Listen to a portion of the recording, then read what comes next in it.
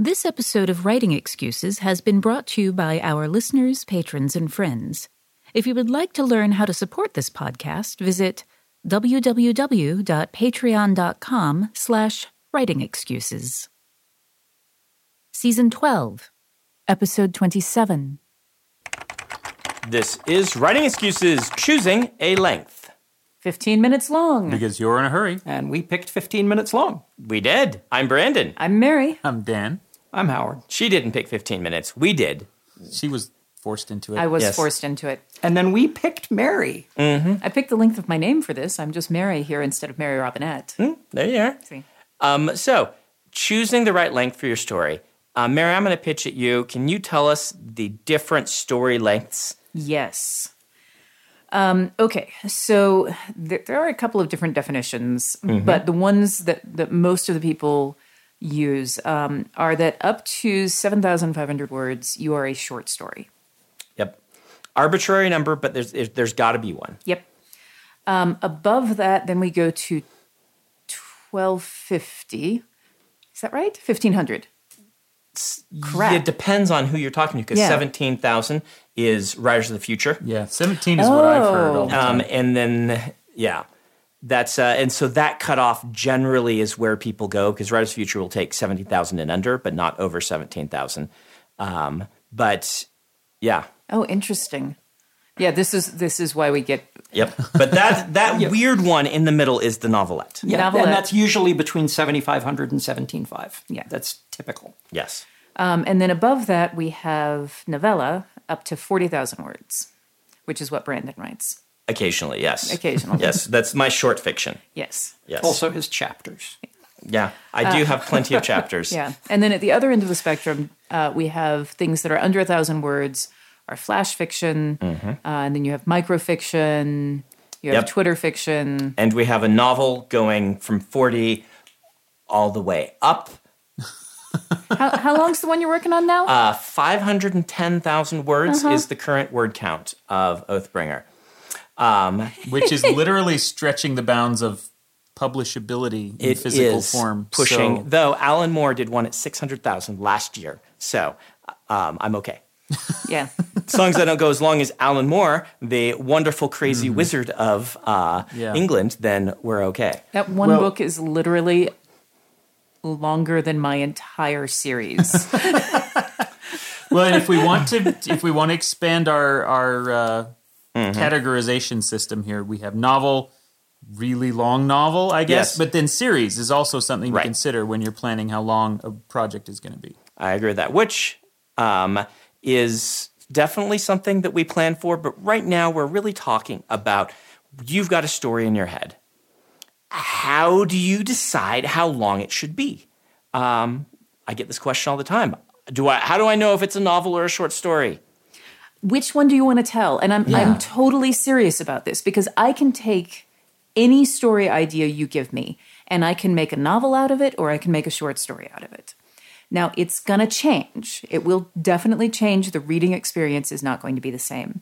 But what do you want your reader experience to be? And what do you want your own experience to be writing it? I've used this analogy before, but the difference between a novel and a short story is basically the difference between watching the Olympics and watching A sport. watching highlight reel. watching a YouTube video. Okay, yeah. You know, the YouTube video, you want the swift emotional punch in the gut. You want to begin right as the gymnast goes out to do her flippy and end right when she sticks the landing. Or not. Or not. Yes. Depending on which kind of YouTube video it is. Yes. Exactly. You just want the kitten to be cute. You don't want to watch them. Okay, I'm going to push you on this more. become the What would savior of lead the world. you individually to choose one or the other for a story you have had in your head?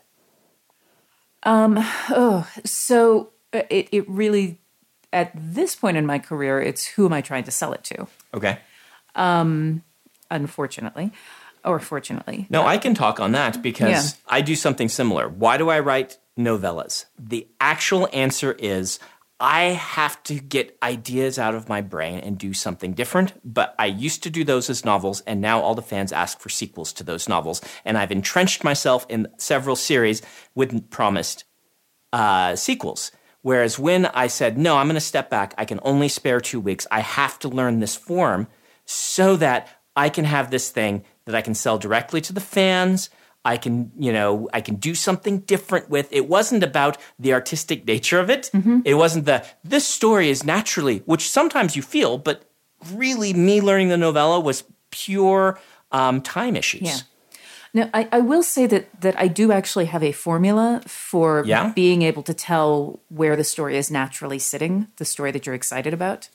And so write down what I call a thumbnail sketch, which is basically just a quick, it's an outline for yourself. It doesn't need to make sense to anybody else, but what you're looking at is who are the characters I'm interested in, what are the threads that I'm interested in, what are the locations I'm interested in. If you have more than 4 characters, it's not a short story, probably. When you say characters, you say characters involved or viewpoint characters? Characters, period. Characters, period. Okay. So, and I should say that there's a difference between a character in a short story and a character in the dividing line of when a character is counts as a character. Counts as a character. Not a shield bearer or whatever the... Spear carrier. Spear carrier Yeah. is different short fiction and novel length, because in short fiction, basically, if they get a line and they get a name, they're a character. Okay. And what we're looking at here is basically the proportion of the stage that they're taking up. In a novel, you can have a name and you can have lines, and you may just be a background character. So, the bellhop. Like if I have a scene in a coffee shop and the waitress gets 5 lines, but the overall story, there's only 10 lines of dialogue, that waitress is a character. But in a novel and she's got 5 lines, she's background. But what we're talking about is basically if someone has a name and lines, dialogues, if you are mentioning them in your little thumbnail sketch. Right. Then you add them into this formula. Right. So the formula goes like this. And we will put this in the liner notes because I am about to throw math at you. So the length of your story, LS, equals, open parentheses. So the length of your story equals the number of characters plus the number of locations times 750 words. So each character and location takes about 750 words to manage. And then you multiply that times the number of mace element or plot thread elements. You multiply that by 1.5 because each one has the potential to make your story half again as long. So if you're sitting there and going, oh, I've got this great idea for a story and it's about these 2 generals and the conflict that they're having with their family, and then they're going to be going on this long quest, and you're like, okay, so long quest you've just mentioned in your thing. Yeah, you've added 50% just by adding another plot thread. Yep. Each of them have multiple family members, so we're looking at 6 characters each. And that's already, that's 750 words per character. So you can see immediately that this is going to where this is roughly going to land. Okay. Okay, so I got curious and I just calculated this out. We're doing a John Cleaver omnibus of the first trilogy, in which I'm including a short story that I just wrote, and I punched it into your formula, and it aimed a little higher than my word count, but it was more or less accurate. Yeah. I'm impressed. Yeah, it's as I say, it's good for a rough diagnostic. You can totally find things that break this. Right. It's just if you're wondering how long's my story going to be, and you could probably play with this for a while, write some stories, then go back and plug them in and find your own exact numbers so you can figure it out. Dan, how did you decide short story for this? Well, in this case, it was because I have always wanted to do a bridge between the 2 John Cleaver trilogies and tried with Next of Kin, and that's really not how Next of Kin functions in practice at all. So I gave it another shot and didn't want to do a whole novel. So I said, I'm going to do a short story. And really the length of it came down to, again, the idea. The concept behind the story is that John is, after the 3rd book ends and before the 4th book starts, just sitting and talking to a therapist with twist at the end. And that constrained location, there are a couple of extra characters. I knew it couldn't be much longer than that because all I really wanted it to be was this conversation, and then we're done. You know, I'm seeing or just thinking about the fact that a lot of times when you write a short story, length comes first. You say, I want to submit to X, Y, or Z. I am going to write a short story for it. Or even you sit down and say, I'd like to try a short story. How does that influence? Like when I write most of my novels, I go a certain length and just kind of go.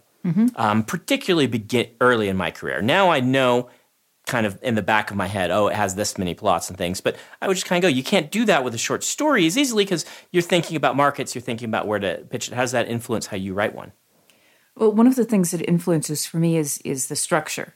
So aside from just the character, the number of characters and locations, I mean, it starts influencing it immediately because I will choose to constrain rather than letting things expand. It's like, can I reuse this location? Can the character I've already introduced serve this purpose, or do I actually need that new character? So it will affect me there. But the other place it affects me is structure when I'm thinking about the number of scenes that I have and where I put those scene breaks. So again, I'm talking about a proportional thing. Like if you are, if you go to the opera and you're watching Aida and it's a 4-hour opera with 2 intermissions, you are happy about those 2 intermissions. An hour and a half in, you take a 20-minute intermission, great. If it's a 45-minute show and I have an intermission 30 minutes in that's 20 minutes long, chances are people aren't coming back for those remaining 15 minutes. And if they do, there's no way you can ramp up to that tension level again. And that's a mistake that I see a lot of people make in their short fiction, is that they'll have this really long scene, and then you see a lot of early career writers do this. The very last scene, they'll have this short scene tacked on at the end, often from someone else's point of view, that's supposed to be the surprising twist.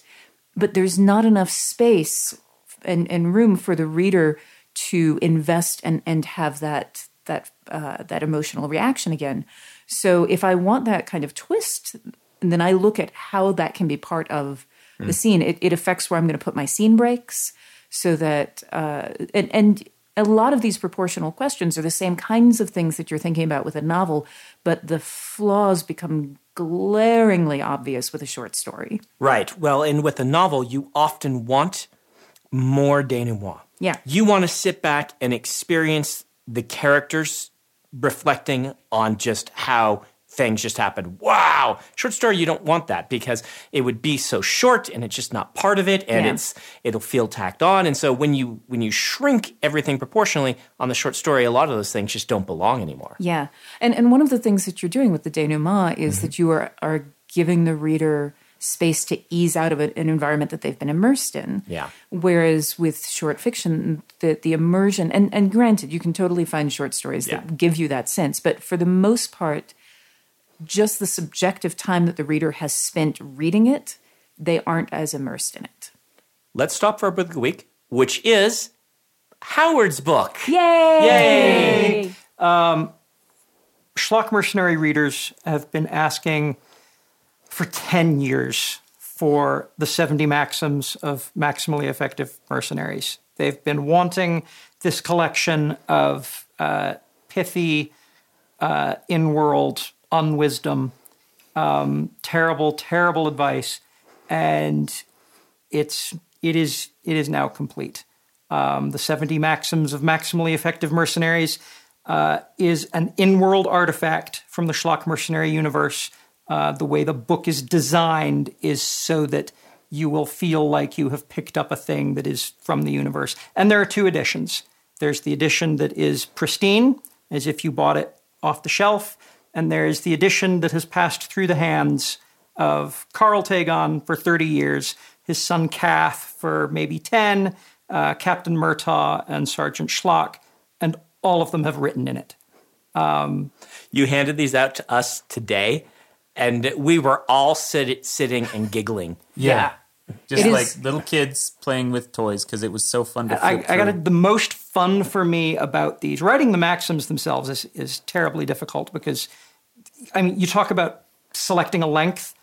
I they have to be short. They have to be pithy. It's so crunchy. The thing that I loved was writing the scholar text underneath. It was just so much where fun. I start being pseudo erudite about these words that I wrote and picking apart all of the flaws that I've found in my. Oh, it's delicious. Anyway, you can find these at store.schlockmercenary.com. By now, when this podcast airs in July, Amazon may already have copies of these. And if you're coming to Gen Con, we'll have those there. And you and me and Dan will be at Gen Con. Correct. I don't think Mary will be. I have not decided yet. Yes, I'm so. trying to travel less, which is not working out so far. Let's ask another question of the podcasters. Have you ever been wildly wrong about the length of a story you were working on? Yes. Yes. Yes. Shades of Milk and Honey began as flash fiction. Ooh, wow. Okay. I've never written one of those. Yep. And this was before I had figured out the whole formula thing. And if I had, I would have looked at it and immediately realized I had a problem because the first scene, which was the short story, had 4 characters in it. And it was 1,000 words long. I'm like, there's a problem right there. Dan? Yeah, my Mormon Pioneer superhero zombie story, I thought was going to be a short story, and I just could not find a way to wrap it up. And it was because of all the extra locations. That's what kept expanding, is they needed to go on a quest, to rescue people, and so it ended up being way longer than intended. Howard? I really hadn't been expecting Schlock Mercenary to take 18 years to not yet be done.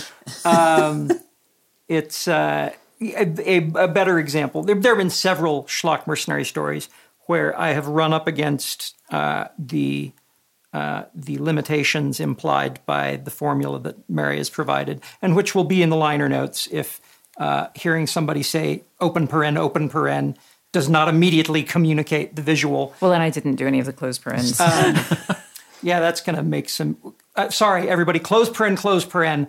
I know many of you were very uptight about that. Wow, all that stuff is in the formula. It's going to be really complicated. Yeah, it's not going to compile. At least we closed the parentheses. Yeah. Many, many times I've thought, I'm going to tell this little side thing, and realized, I just bloated the story huge, and I made a promise with this side thing that I now need to resolve later. And I've gotten better at not doing that, but...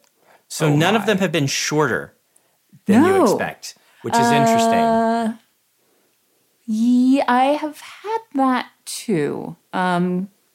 But you're right, it doesn't happen as often. So you were pointing at me for my example. Yeah. My best example is the second era Mistborn books.